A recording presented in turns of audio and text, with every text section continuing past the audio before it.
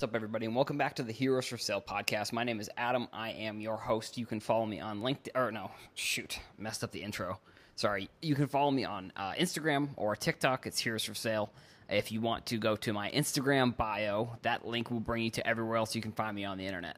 I will get that right one day. So on today's episode, I want to talk about something that I think for newer collectors, this one will be good because it's going to bring in a perspective that I think is, I don't know if it's like changing the perception of products, but like something I've been trying to figure out is like what's going to be when new collectors are coming in, like what's going to be the easiest way for them to get up to speed. And I think it's one of the easier ways that, like, when somebody asks a question, like they say, like, what product should I buy? It's mostly, like, for basketball, it's mostly Prizm is, like, the product. But in my opinion, Prizm is getting kind of hard to find. I mean, you're online, it's double, like, the pricing of it. If you can't find it in any stores, because for most stores, the distributor actually is going directly to the store, because this is what I found out, actually. When I was going to look for Prizm at Target, I asked one of the people at Target, I was like, do you have any more Prizm out back? And they're like, no, like the distributor actually comes in and drops it off.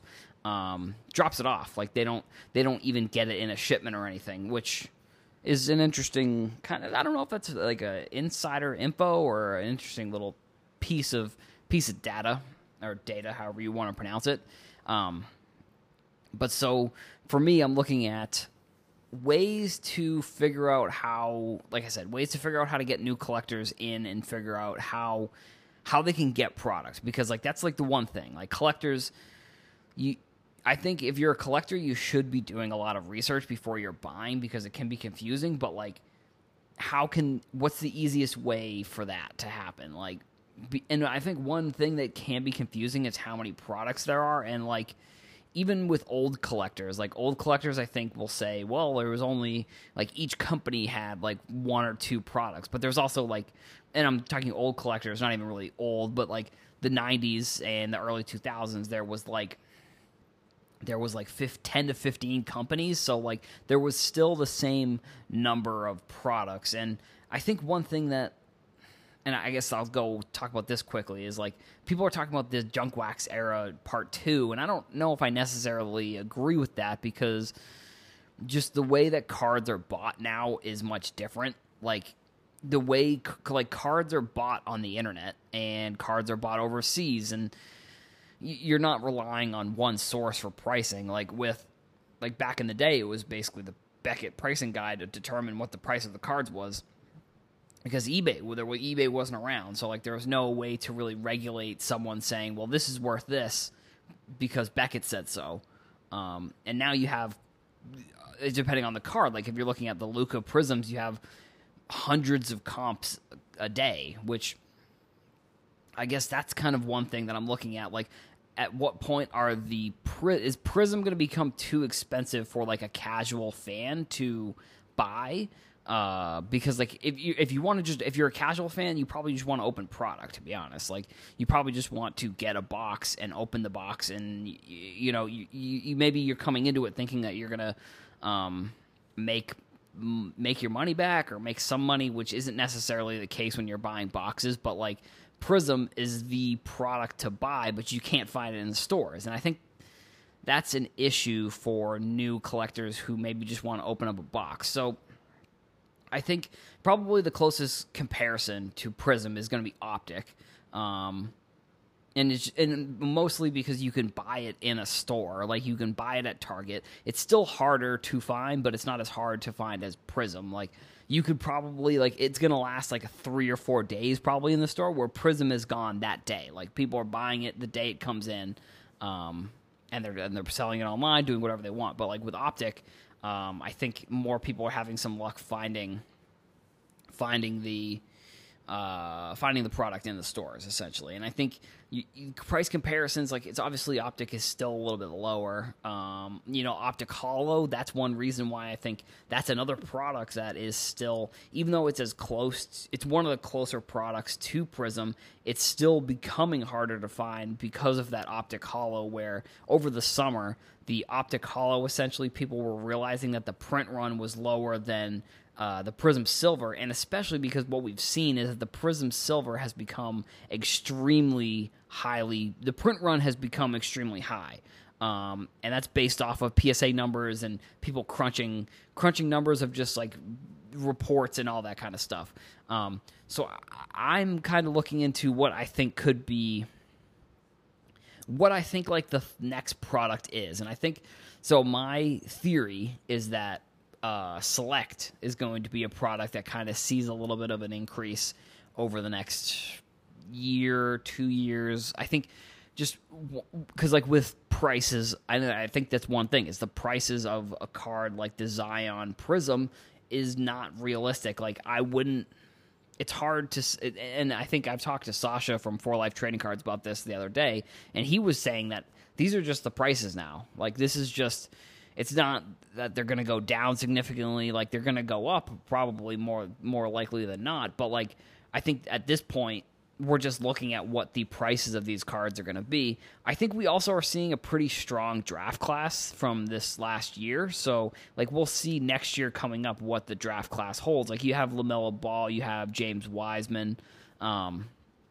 But other than that, like, yeah, I haven't been following college basketball as much as I have, just because, like, last year, I mean, I followed it pretty closely with Zion. Obviously, that was one reason. But you also had Ja, who kind of came on towards the end of the season and then played in the tournament. But I think what you're going to see is that the prices of those players, that's just what the prices are going to be. Like, and maybe next year, it may be easier to find Prizm, like, in stores, and it may not be as expensive because the players aren't as good. Like, I think, and the one reason why I think Select could be the option, but I also think that there's a potential that it could not be the option, is because Select is, I think, hobby only. And Select is a little bit confusing in the sense that it's a 300 card checklist, but then each player or each individual on the checklist has 3 different cards. At least this is how I think it works. Like, I think within the individual players in the league now, I think that's what it is. Because I think there's legends and stuff that kind of are mixed in, and they don't have, I don't know if they're included on the 3 cards, but and then what'll happen is each level of the card gets short printed less. And I think what people are going to see is that with there not being that much more product, that's going to maybe potentially see a rise and become closer to Prizm prices, in a sense that people are going to want that product more because they can't get Prizm, which we'll see next year what happens with the prices of Prizm, and if they stay at where they are, or if they kind of decrease a little bit, depending on the class. And I think the class definitely, like, this rookie set is just, the rookies in this year are just ridiculous. Like, I mean, it's 5 to 10 deep. Like, it's super strong. So, like, that's one reason. Like, with 2018 too, you also had, like, you had Luka, Trey. I mean, you have, like, Ayton, you have Jaren Jackson, you have Devontae Graham, you had there's, that one is pretty strong. But even then, going back to 2017, that one's not as strong. Like, you look at a player like Tatum now, who his prices are, I can't believe, I think I might need to do a podcast on Tatum, because, like, his prices went from over the summer, they were around 40 to 50, and now they're at like 200, which he's getting himself into that kind of that MVP conversation. Like, he's probably going to be signing a max deal. Either the Celtics will figure out a way to extend him this summer or next summer. I mean, there's no way that they can't sign him at this point. Like, they got to be all in on him. Like, and so they're all in. Like, he's in such a great market that I think that's honestly one thing that could also affect his prices, in a sense that, like, they're going to be good. It's going to be, like, high going forward. And I think he's kind of getting into that conversation of, like, top 10 to 15 players in the league potentially. So I think that's kind of what you're looking at with, like, Prizm, and then, like, Optic, and then Select as well. Like, where there's just so many products that I think that's one problem that people are going to have coming in, is they're not going to know. Because even if you go to like StockX, because like I was trying to figure out the best way to tell people like how to find rookie cards, and like StockX was one of them, and I was like, oh, StockX only has one rookie, but like I looked today and they're starting to, if you search a player's name, they're starting to include just like all the other cards of that year.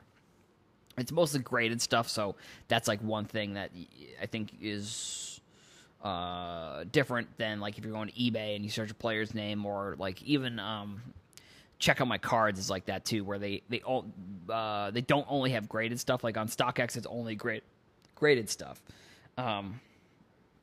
So, I mean, that's for the most part, that's what I've got. I mean, those three products, in my opinion, are really what you should be looking at if you're like a newer collector.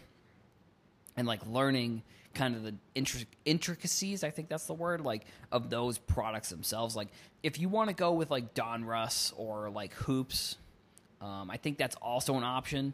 That mainly I'd say for those types of products, you should be looking into buying that product and like buying it and opening packs, just because I don't see as much value in those ones, and I think Hoops is probably the one that I see a little bit of value, just because it's kind of like almost got like a classic throwback type of design, and it's pretty much the cheaper. Donruss and Hoops is kind of on the same level, but I think what you'll find is that even those products I think are still going to see like a increase, because like I don't know. And this kind of goes back to maybe a point that I've had in the past about the money moving around in the hobby, where instead of more money coming in rather than it moving around. So like the money coming in, how is that money going to be spent? And I think that's kind of where you got to look at maybe, I don't know. That's kind of that's the mystery maybe. Maybe it's not even a mystery. Maybe it's more obvious than I think it is. But like where the money is coming in and where it's going to be spent, I think is going to be something that whoever can figure that out, I think, is going to make a lot of money, because they're going to be buying products that are undervalued. It's similar. It's sort of what I do try and do sometimes. Like that's why I'm buying a lot of soccer, because I see once more money goes into soccer, I think it's going to like blow up.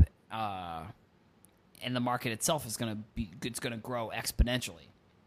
So like with basketball, like as Prizm and like as even, like I said, even Optic, as those products become more expensive and more people are buying those cards as investments and the prices of those cards are going up, where is that money then going to be spent? And that's really where I think hopefully I can figure it out, maybe, like, or whoever figures out kind of where that money is going is going to make a lot of money, in the sense that like the average fan is going to want to buy those cards because they can't buy Prizm because it's too expensive. Because like I don't know, and it's a similar conversation that I have with myself when I'm thinking about like the LeBron cards. Like where do the LeBron cards go? Like how high can they go, and at what point does that card become like unobtainable for like a casual fan? Like, because then it gets into the point of like who are the ones buying these cards? Because this is what I thought with Luka at the beginning during the summer, was like, at what point is it investors that are buying the cards? Is it casual fans that are buying the cards? Like it was another thing that I thought with Trey too, because investors over the summer were saying Trey, that was the guy. So it was like, at what point does Trey not become a good value, because everyone's buying, all the investors are buying him, and then like who is then gonna buy him? That's kind of where I was thinking. But obviously we've seen Trey prices and Luka prices. I was completely wrong about that one. So, I could be wrong about this as well. I don't think I am necessarily, I don't think it's played out in that sense yet. I don't think we've really seen where the casual fan is going to want to buy. Like, I think Gary Vee had been talking about, he's seen increase in Topps rookies and a decrease in Bowman, and I think this is kind of the similar sense where I think that Topps is easier for people to recognize. Like they know what Topps is when they're coming in. They don't know what Bowman is. Like they have to do a little bit more research, which is something that if you're a casual fan, like maybe you don't want to necessarily do the research to figure out the first Bowman of a player, or you don't even know what a first Bowman is. So it's like the Topps rookie, even though you do have to do a little bit of research there as well, where you have to figure out which one is the first one. Which, if you just search a player's name and then you search rookie card, like there's tons of articles where you should be able to find it. But so that kind of gets me thinking, like, what would the casual fan, how would he or she come in and buy if they were looking to start? And I think that question is going to be one that I'm going to be pondering more in the future, because I think that's where like I've said in the past, like I would like to make money from cards and stuff like that. So like I think that's where the money is going to be made, is where casual fans are buying. And I think I don't even think we've really gotten to the point where the casual fan is buying the cards yet. Because I was listening to Mike Sumner, who he reached out to me about messing up. Yeah, Mike Sumner, who is he is the podcaster of the Wax Pack the host of the Wax Pack Hero podcast, and he was saying he had been talking to I think it was the founder of I'm looking it up right now actually because I want to make sure I got it right. The founder of Starstock, who is also one of the creators of FanDuel, and they were talking about fantasy, and like one thing that they pointed out was that like people and I was like, I was like so mind blown that they said this. I was like, that makes so much sense. So first of all, they were talking about the content, and like the more content that people were making about daily fantasy, the easier it became because more people could understand it. I think that's what's going to happen with cards, is that people like myself and people like in the industry who are making content, it's going to make it easier for fans to understand, the same way that DFS did. Like, I think DFS was kind of confusing, where it was like, well, the players have money value, and you have to fill out your lineup, and that was kind of confusing. But so then the other point, then I think the original kind of thing that I was going to bring up from this was that he was saying that if you're playing fantasy, some people like to buy jerseys of these fantasy players. Like,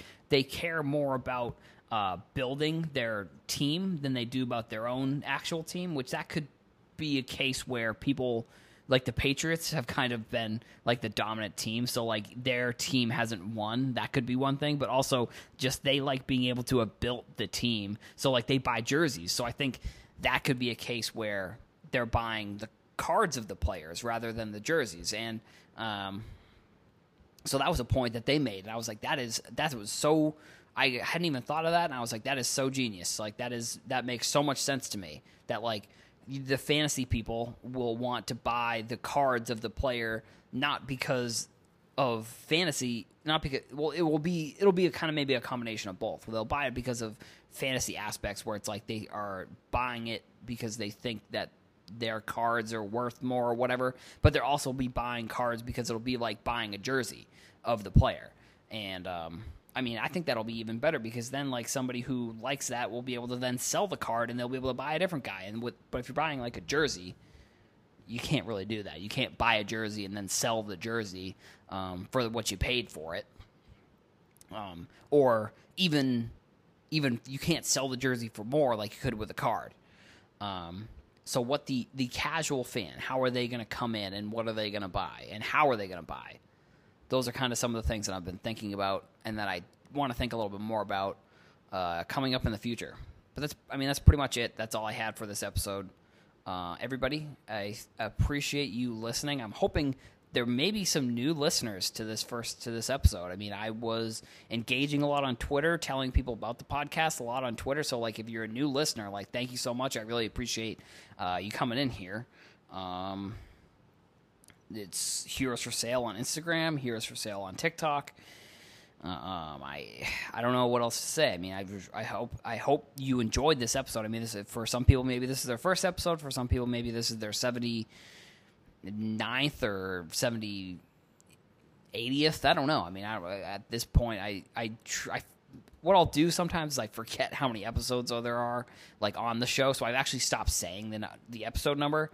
Also because sometimes I flip-flop episodes if I'm recording multiple in a day, or if I record one and then I realize there's something else and I want to talk about something else. That does happen occasionally. But that's going to be it, everybody. I appreciate you listening, and I'll see you in the next episode.